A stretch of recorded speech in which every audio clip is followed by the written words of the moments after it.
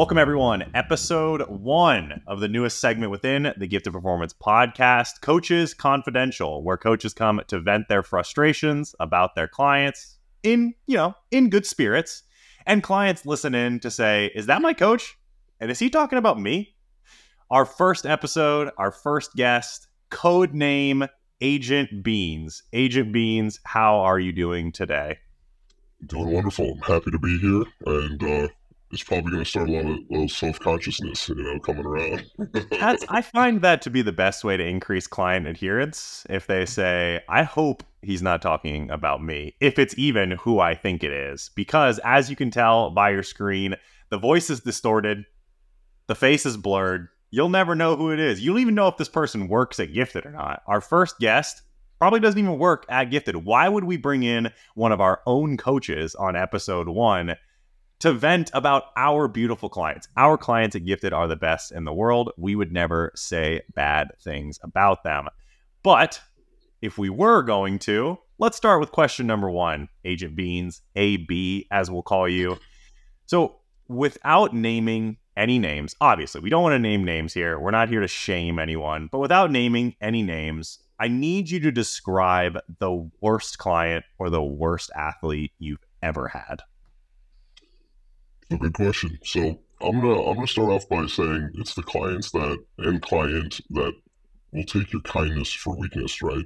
When you're out there and you're being kind and you're helping out people reach their goals, their dreams, their aspirations, fulfilling their ultimate destinies, right? Because that's what we do. And it's the kind of person who genuinely just disrespects you. They don't take your time serious. They're trying to just get attention instead of information. And I think that's a very important concept, that if you're a client out there and you have a coach, or any teacher of any kind that's spending time and spending their, limited amount of time with you, that you don't take for granted. It's the number one way to get ignored. It's the number one way to not be seen, on that client roster, because if you're filling all their time with BS and things that aren't going to be productive, that's the coach's job, is to create productivity in your life. So I think that is the worst kind of client. And for me, I'm kind, I'm genuinely kind, but listen, I got the humanoid side that will come out, and if you disrespect me, you do not want to do that, because as a coach, I'm a master of behavior, right? So I know what makes you tick, but I also know what can unwind you, right? So it's one of those things that can be the same way. It's like you don't want to fuck around and find out. And I don't know if this is PG, but it's not. If it was, right. It ended right there. But let that be a piece of advice to everyone out there. If Agent Beans puts out an Order 66, if he puts out a hit on your head because you took his kindness for granted, consider yourself done. But it is an interesting thing, though. We work in a customer service department, or a career. We develop relationships with individuals to get them to their goals. Oftentimes they reach those goals. So for someone, a client, to disrespect you, take advantage of your time, anything like that, I would say that is a pretty common pet peeve for all the coaches out there. Sure. So when you look at when you zoom out for your clientele, your athletes as a whole, we see a lot of people put together like infographics about this, like how to be a good client, check in on time, do this, do that, do this, the other.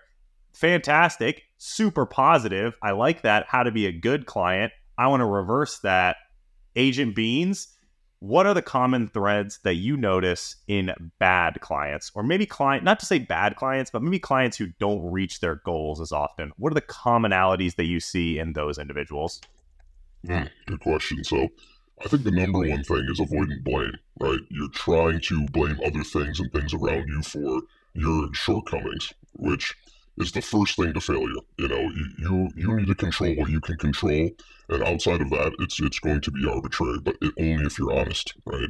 So the people that walk into these things, they have a million reasons why things didn't get done, But at the end of the day, if it's something that is controllable that you can control and you're lying about it, that only puts you 10 steps behind you, one step forward. So I think that's a big one. But then this also leads in, I think it spiderwebs into other, when you see one of these factors, they usually have multiple of these, right? They're typically living with a mask on, right? They want you to see the mask of perfection, and underneath is very broken, right? So when we see these in clients, that you can kind of tell right off the bat, they have very short-term thinking, like they think that they can achieve something wonderful, great, rare, unique in 3 months, right? And then, if you're going to take a 3 month time frame and you have $1 million dream but a $1 work ethic, that's not going to work out. It's not going to work out for you. It's going to go out in burning blazes of glory, and you're going to manipulate your surroundings to blame everyone but you. And the two things go wrong. Number one, you didn't get what you wanted. Number two, you've now lost confidence in yourself because you are not the person who you wear as the mask. And I think there's actually a third one in here, is that you're creating a pedestal of lies that you cannot live up to. So you have to always stay undercover for all of those things. And then who are you? Are you the lie, or are you actually the person that's trying to become something greater than you are? And I think that gets so interworked that you don't know who your identity is anymore. And once you lose that, you have no reputation, right? You have the reputation that you only portray, which is a lie. And if your reputation is a lie, who knows what you could do? That's the next Hitler in the making. So who knows? I think we've all been in that spot before, though, right? Where we're trying to fit in with a new group of individuals, or we're trying to impress an authority figure, and we put on this facade. And anyone who's done it before, anyone who can genuinely self-reflect and say, okay, I've done this before. What Agent Beans is saying is 100% accurate. I identify this in myself. You know that it's exhausting to hold up that facade, to keep the mask is very heavy. It weighs a lot, lying to yourself, lying to others, and living up to this pedestal of perfection. When you, as the coach, do you expect perfection in any of your clients? Right, and so we don't expect perfection, but we expect as much as you can give as a good effort, right? So, but I think another thing to talk about too is that even when you win, let's say you lie and you did achieve something by manipulating your surroundings, or changing the fabric of reality, you think you're getting away with it, right? When you actually win, the glory is not to you, it's to the mask, right? Yep. So the glory is to the mask, and when the glory is to the mask, that you don't truly understand what that self-absorbent, great feeling is, that dopamine fix of achieving your goal and then making something bigger. The mask wears it. So when you're in public and you have to take off the mask, you are so insecure. And this is actually a good exacerbation of what happens on social media. The more you manipulate your filters, your face, all these things, when you have to go meet people in public, even though you're gorgeous, you're still so insecure. It's because the reputation is inside of the mask that you wear. And I think that's no different than successful habits or successful behaviors that are going toward a common goal. It's no different than the visceral beauty that people try to portray on social media. That's not actually you. So this is why, and not to give away too much, but Agent Beans here is a very high-level bodybuilding coach. And this is why I think bodybuilding is such a great equalizer, because the stage doesn't allow you to use your filters, and the stage doesn't allow you to manipulate the lighting or the scaling of the photos. When you get up there, it's a raw experience of you in your skivvies with a tan on, up next to some other big dudes and big ladies. And if you've been lying, we're going to find out. We are going to find out if you've been manipulating it. You can't wear the mask when all you got on is one piece of fabric, That's you can't bring the mask on stage. But right. So let's make a positive out of this here very quickly. These three commonalities that you've identified in people: avoiding blame, wearing the mask, pedestal of lies, or a facade of perfection. I think they all kind of factor into each other. So when you notice that in a client, what are your strategies in overwriting that? Because you, as the coach, part of your job is to remove the mask and build up the confidence of the individual that's behind it. So how do you bring them to that point where you say, listen, what you're doing, this is a facade. This isn't the real you. Let's build up the real version of you. How do you do that? Great question. And this is the secret that's different for everybody. And I think this is the mastery of coaching, right? So there is no one size fits all for this answer. I think that you have to gauge how big the lies are, right? So the bigger the lie, the softer the approach. Because if you try to approach it with a lightning bolt right off the beginning, they're going to escape, right? They have to escape. They can't let you know who they really are, even though you know, right? And it's the problem is that they know you know. So what you have to do is start to, identify the things that might pull them to the truth one thing at a time, which it's very hard to talk about because everyone's situation is much different, right? But let's just do the very, visceral, like, straight out from the social media, filters and photos and stuff like that is that, you start to pride them where they're in natural beauty situations, right? And this is just one that everyone can, kind of relate with. So I'm using this one as an example. But when they do post something or promote something that doesn't have the mask on, and the mask can be a filter, it can be tons of makeup, it could be, someone that's, wearing all this expensive clothing that they don't need to try to get a point across that they're successful, or trying to show off their vehicle or something like that, because that's not the point of what they're trying to post, most likely, right? They're trying to get something, across that could help multiple people, or something, a habit of success or something like that. You really have to start one thing at a time, and give them positive reinforcement to the actual true version of themselves, right? So that they feel like they can open it up. They're in a shell, they're in a shelter, right? It's no different than having a hostage situation, and coming in. You're not going to negotiate that out by force. If you do that, probably all the bad things will happen that they're saying is going to happen, right? So it's a negotiation tactic back and forth that they might not even know that's going on, but they feel accepted that you're still positively reinforcing the natural part of them, so they feel like they can open that up to the world. I think that's the only way to be able to do that. That's a very tricky situation. That is the mastery of coaching. If you can get that, and sometimes, I mean, this is another thing that coaches put on themselves, is that they think that they could solve everyone's problems all the time, but sometimes it's beyond you, and that's not your fault, right? You did your best in what you could do, and sometimes the client is so deep in their filth of lies that it could easily be something that is beyond your scope of practice, right? We're not behavioral scientists. We're not, people that are going to help you work through all those emotions, but we understand what the successful traits are. We're trying to get you there, So I feel like a lot of coaches post blame on themselves and end up leaving the field because they feel like they can't help everybody. It's like, no, you're trying to help as many people as you can. So I think that's the most important thing. The shell. You said a shell. That's a really good analogy there. I like that, because I think if you try and go into the situation with a more head-on approach of just calling them on it right away, you're essentially just going to ricochet off that shell. If you look at the situation as it's an individual, they have their shell, they're a turtle. If you run at a turtle, turtle, what's up? That it's just going to go back in. Yeah, it's going to go right back into its shell. You need to find a way to bring it out of the shell and become its friend before you start digging into these deeper issues. So I think it's a great way to look at it. I think turtle's another good analogy. I think the underbelly of the turtle is the most important thing. What you're trying to do is get them to expose the underbelly, right? The softest part, and then once you can do that, they trust you with that, and this person's not actually going to manipulate me, because that's probably what their past has experienced. That's the reason you would build a shell, right? And when you can do that, they feel safer around you, and that brings out who they truly are. And then you can kind of work on that softer underbelly portion, and then bring that, hopefully that they can come out of their shell and feel safe just wearing it on their back instead of wearing it as their armor.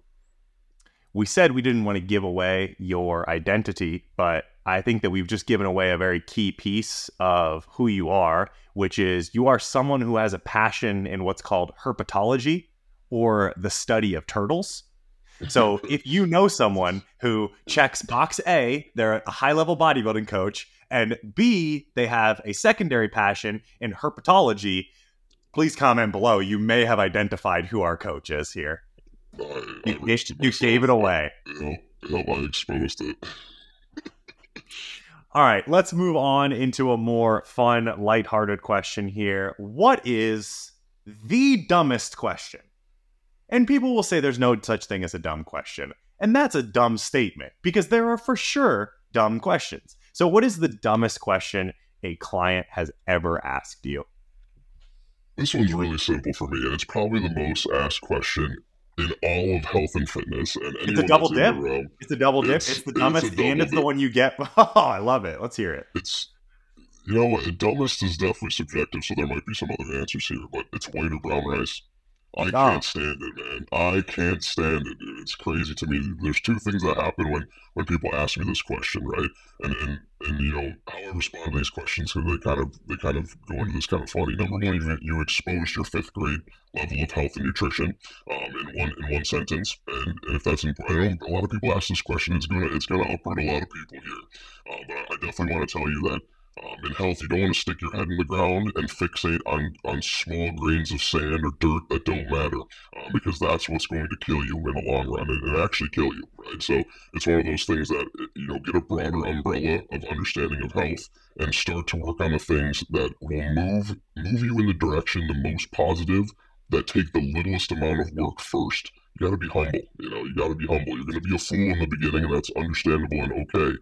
That's completely fine. But the biggest thing is find the things that are going to move mountains with little effort, right? And that's easy to do in the beginning. There's a lot of things you can change right off the bat that are going to do that. But if you're fixated on white or brown rice, and this is really a metaphor for questions that are fixating on tiny resolutions that don't matter, right? So, and I think that it's that the white or brown rice question. I can't say everyone that asks it is dumb or stupid. I just think that you're buying into what the media wants to sell you, right? And the media doesn't care if you're healthy or not. Coaches do, right? So we're going to give you the macro scale. The media is going to sell you whatever's going to make the next dollar, you know. So don't sell out your health to the media. You know, it's just really not a good thing. And that's the stupidest question that people ask me, I feel like, right there. And it's the most common. It's the most common outside of what protein powder you take and what pre-workout do you take. I honestly think those are better questions, because there's a better answer to both of those. There's like, I take this pre-workout because it helps performance this way, and this supplement does this, where it's like white or brown rice. I tell people, it's like, listen, you're trying to build a dam, and when you're worried about white or brown rice, you're literally just throwing pebbles in the river. You're just throwing tiny little pebbles in. You're like, what's going on here? But when you do get that question, so let's say you do get an email that says, hey, Jeremy, I noticed my meal plan has rice in it. Which should I opt for, white or brown? What's your first thought? And then what's the actual answer that you give? If someone is watching this and they're like, I don't know, white or brown rice, what do I go with? So listen, if I'm going to actually answer this question as white or brown rice, it's the one that you like to eat the most, because we're going to be eating a lot of rice in my plans. My plans, especially in bodybuilding, there's a lot of rice. Do we have to eat rice? No, but probably going to eat it, right? You know, it's just one of those things that I feel like is a staple. It's a very sustainable food that's at low cost too. So, and most people like it. It's going to, you know, take the flavor of whatever you decide to mix it with, and I think that's important. But I would say that for the preference of white or brown rice, just choose one and go with it, whatever you like more. All right, let's do a little thought experiment here. Jeremy rolls up to the, oh crap, Jake, edit that out. Edit this section right here out. I did it twice? Yeah, you did it once before, about 2 minutes ago on this last question. Dang it. Jake, edit all of that. Fix it. Blur me, bleep me out, whatever I got to do. Agent Beans, you're rolling up to the counter at Chipotle. The nice gentleman or nice lady, they want your order. Walk me through it. What do we get? Start. Bowl, burrito, salad. What are you? Boom. We're going to go Chipotle. Number one, for some reason the chicken just is blasphemy for the tail end. I don't know why. I don't know what they put in it. Someone could comment down below and just let me know what the hell that is. But for me, it's going to be the steak in a bowl, lettuce, corn, the pico, and a little bit of sour cream. I do indulge. I do like that. What about the rice?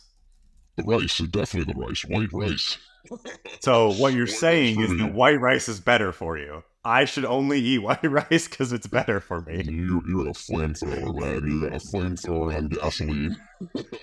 Do white rice and brown rice even have that different macro profiles? I think brown rice has like 1 gram of fiber, white rice has none. That's it. Okay, that's what I thought. That's the only difference. So. That's what I thought. All right.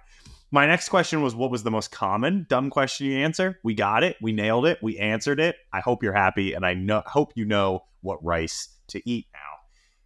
Now, let's get into, coaches love to vent on their Instagram stories. I wish they would do it on their close friends so that not everyone could see it. I just imagine, like, our plumbers out there, like, went to fix this lady's pipes and she was a real bitch. Like, she didn't even understand that I had to use this wrench instead of this wrench. Like, are plumbers doing the same stuff as us? Are they venting on their Instagram? I don't think they are. Coaches, keep your venting to a productive But of all the pet peeves that come with coaching as a whole, what's the one that grinds your gears like no other? Agent Beans. So a pet peeve per se. Um, I think my biggest pet peeve in coaching, and I've had especially in the last year or so, the wonderful opportunity to work with very, very talented people, right? People that come to me that are already on a higher echelon, that want coaching and training. But I think the biggest thing that bothers me the most is that I get some of the most talented individuals that aren't willing to derive their God-given gifts to something and polish them into what could potentially be a life-changing and wonderful, I guess, golden brick road for their life. I've come across many athletes that have the potential. It's like that classic situation where you're dealing with someone in high school or college sports that is, Johnny Football, good example, right? That is a wonderful, wonderful talent to the industry and then blows it on vices, right? Right off the bat, just blows it into vices. And they don't get the meaning of their life doesn't sustain what it could have been, right? And it's so hard to watch an athlete climb a mountain and fall off the peak. And it's very and fall off the peak by their own doing, right? It's not even fate's fault, right? I think that is my biggest pet peeve, and most people probably pick something minuscule because they like to rant. I'm not a big ranter on my feed. I believe in I truly believe in when people are criticizing all the time, that it's just lack of knowledge, because I feel like the beginnings of wisdom is cynicism. But I think when you understand the concept of people as a whole, you're not going to move a mountain by complaining about the first hill. You're not going to do it. So it's like really about, put everything into that positive way, instead of just, worrying about what someone else is doing that's bothering you. It's like, well, why don't you worry about how you can change all the great people at the top instead of worrying about how to treat the peasants at the floor level. It's just a waste of time. But yeah, I think my biggest pet peeve in coaching is just simply when talented individuals throw their talent to the curb and engulf themselves in vices. It's pretty sad. It's pretty sad. Yeah, that's a situation where you just want to go and shake them. Early on, the negative mark on his career, what's Keon's last name? Keon, I just know his name. Amesley, right? Is that it? Is it Breon? No, we're talking about Keon, right? Keon, yeah, Keon Prodigy on it. I don't even know. I also know Breon Amesley, but Keon, we know what you're talking about. Keon, insert last name. Yeah. For a while, we had a couple people on the team who were... He's from that area of Georgia where some of our coaches were from, and they would talk with his coaches, and his coaches at the time would just be like, Keon can't get in shape because he just doesn't do cardio. I tell him to do cardio, he just doesn't do it. He'll just message me and he'll be 100% honest about it and just be like, I don't do it. I look at it, I see it, I know that I should do it, I can't be bothered to do it. And it was like, now I wonder, because I don't have that same insider information, I wonder if the leap that he's taken to obviously Mr. Olympia, the biggest title in the world, I wonder if that leap was him just being like, all right, fine, I'll go on the Stairmaster, I'll do the damn cardio. So sometimes you do see these people with insane genetic gifts, and they've gone through their entire life without ever having to apply themselves. I see it the same way as people who are like super smart in high school and they never have to study, and then they get to college and they just have no idea how to study, and they just fall on their ass because they never learned the skills necessary to actually excel and sustain that excellence at the next level. So that's a I think you just described affluence, right? And I feel like that's the same thing. First generation rich is usually second generation mediocrity, and third generation poor, right? It's usually that same thing that falls in line. And I really think that, and also I feel like, you are an exacerbation of what your struggles were in the past. And if you didn't have a huge struggle, then your purpose is usually lacking, right? And it's really hard to sustain as you move up in whatever goal that you want to achieve. It's really hard to sustain that purpose when you haven't been grinded to the absolute grit gears at the other end, because you're not running from something. And people think, trauma and traumatic past are just, things that pull you down, that anchor you, but it doesn't have to be that way. It can definitely be fuel forward. And I feel like the people that have break through, and in a positive way. Keon broke through. He won Mr. Olympia. He got a taste of what hard work can give you, right? And he knows now, he's confident in himself that what he can do, and I believe that he will be a multi-time winner. But I think that breakthrough really came from, he had a couple breakdowns before that. So 3 years running before that, there was breakdowns. And I think that inside that breakdown, he goes, you know what? If I'm going to go through this much pain, I might as well get something for it. And then there you go. And now here's the gift. And typically at the end of that pain is usually something great. And I said, well, are you willing to sustain it, for something greater in the long run? That's a long-term gratification versus short-term demise. So. It's going to be a fun 212 battle to watch in the years to come. I think Sean is as close as we have to like a modern day Ronnie Coleman in terms of like the way he's built and the amount of muscle that he carries in his shape. So to be able to watch him and Keon go back and forth for the next couple of years, we got ourselves a little bit of a blessing on the 212 side. That's right.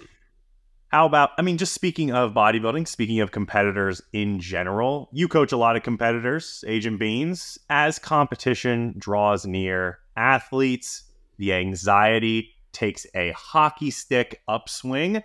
Everyone starts getting anxious. I think it's that 4 to 5 week out mark. That's where people really start to just do weird stuff. The end isn't quite in sight yet, but the suffering is just very, very, very high. So when people get to that point and they start to do weird stuff, what would you say bothers you the most that competitors start to do around that 4 weeks out to show day mark?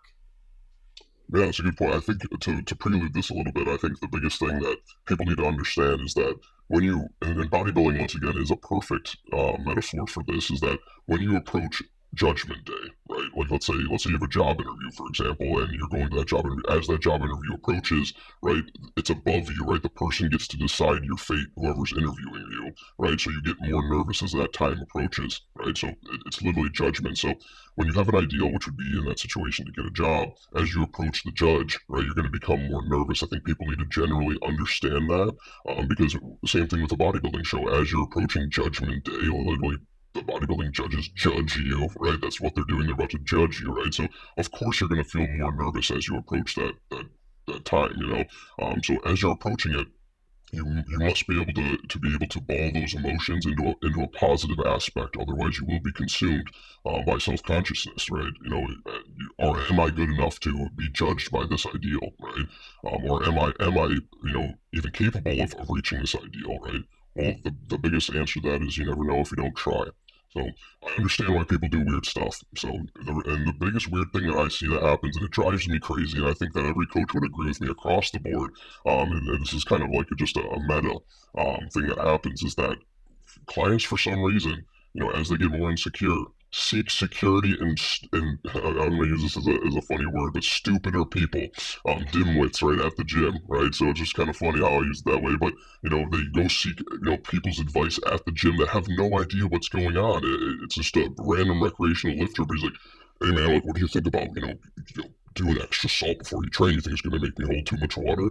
And they're asking the jabroni instead of asking the coach who they hired that is a professional in what they do. It's absolutely wild what insecurity can do. And I think that's the biggest thing across the board that absolutely drives me crazy, is that you seek, understanding or some kind of, advice from people that have no idea what's going on. And you'll take it like the Bible, but you'll ignore the person telling you the right answer. You're seeking the answer that you have in your mind, and you're trying to get someone to agree with you, which is terrible. It's like this person that has gone through many preps. Maybe this is your first one. We've done hundreds, right? It's like, what do you think you know that could outsmart someone that you hired and paying, a coaching fee to be able to do this? It's really crazy, So I think that's the weirdest thing clients do. It blows my mind. Coach, what do you think about this natural diuretic that this guy showed me at the gym? Like, do you think that can help me out? If I thought it would help you out, don't you think I would have you taking it currently? Like, oh, exactly. You're right. And it's might have been taking the Windex bottle for 2 days already. His physique is looking really weird. You been doing anything different? No, nope. God, it's a drinkable ladle on the top. Fucking straw in it. It's got a twisted straw in it. All right, well, it can't be all negative around here. Let's wrap things up. I want you to give the people something a little uplifting, a little nugget to finish off the day, finish off the episode. Tell me a recent story of a client that'll make the listeners happy, maybe even give them a little bit of a chuckle. It can be positive, it can be a negative that you turned into a positive. Give the people something good to finish on. Yeah, so I mean, as a coach, the reason why I'm able to sustain the amount of stress that my job incurs is simply like when you genuinely believe in people, you start to understand how missing that is in the world. You know, it's like when you tell someone, "Hey, I'm with you. I'm here in the mud with you. I believe in you." It's quite amazing what that watering does to their seed of their dream, right? It's really, really unbelievable. And I think that that's what's missing nowadays is that people are way, way, way too close to criticism and so far removed from a genuine compliment. And I think that that's what's missing, and that's why people aren't onto great things. People are scared to post things on social media because they're scared of the negative talk, even if it's true or not, it doesn't matter, of what's going to happen to their reputation. Because, you know, all these aliases that are on Instagram or Facebook or social media can come in and just start trolling your life, you know, with no repercussion, right? Their reputation is not on the line. So I think the most important thing that we as coaches must do is positive reinforcement to their dream or goal, and make it realistic. Don't promise things that you can't fulfill. But it's, and when you see something genuine or great about the person, that you need to facilitate that. And it's absolutely unbelievably amazing to watch people transform just off of basic compliments and basic belief, and say, hey, no matter what happens, I'm here in the mud with you. We're gonna go through it together. The good, the bad, the happy, the sad, the crying, the elated, you know, emotions that are gonna come with, you know, the sustainable goal that we achieve once it's over, all of it, you know, and I'm here for all of that, and it is a lot on the coach to be able to sponge those emotions all the time, but it's so worth it to see it at the end, that you're willing to suffer through that with the client, each client that you have, in order to try to get them to that goal, because that end time of the person that they become at the end of that is always just such a beautiful thing to witness, when they blossom like that, you know, and it sounds a little bit cliche, like that butterfly metaphor, but it truly is like that. It really, truly is like that. AB, I could not agree more with what you just said right there. I think that we live in a day and age where people are resistant or almost unable to be proud of themselves. Like they feel like it's a negative mark on them, or they feel like they're obligated to not be proud of themselves. And what I mean by this is, like, let's say you've got a girl who, you know, competes for the first time, and, you know, she wins like the novice overall, her class, and then she gets second in the overall. Like, this is a great first showing. Like, an overall and novice, you win your class, you're second in the overall. That girl takes to Instagram and she doesn't post about the successes. The entirety of the caption is, well, the judges said like my glutes weren't full enough and I was holding a little bit of water, and that's why I finished second in the overall. And like, I'm just hoping that I can be good enough to win the overall next time. And it blows my mind, because it's like, you had what was supposed to be the happiest day of your life, what you worked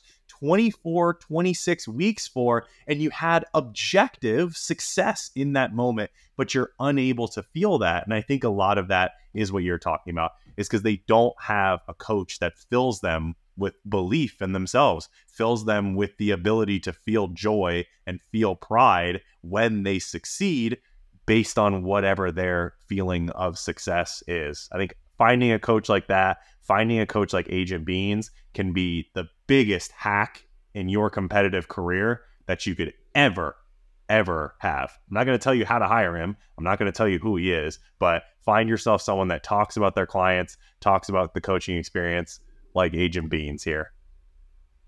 Thank you, man. It was a blast, and yeah, I'm glad. I can't wait to see these unfold, and you know, whether I work for Gifted or not, you guys will never know.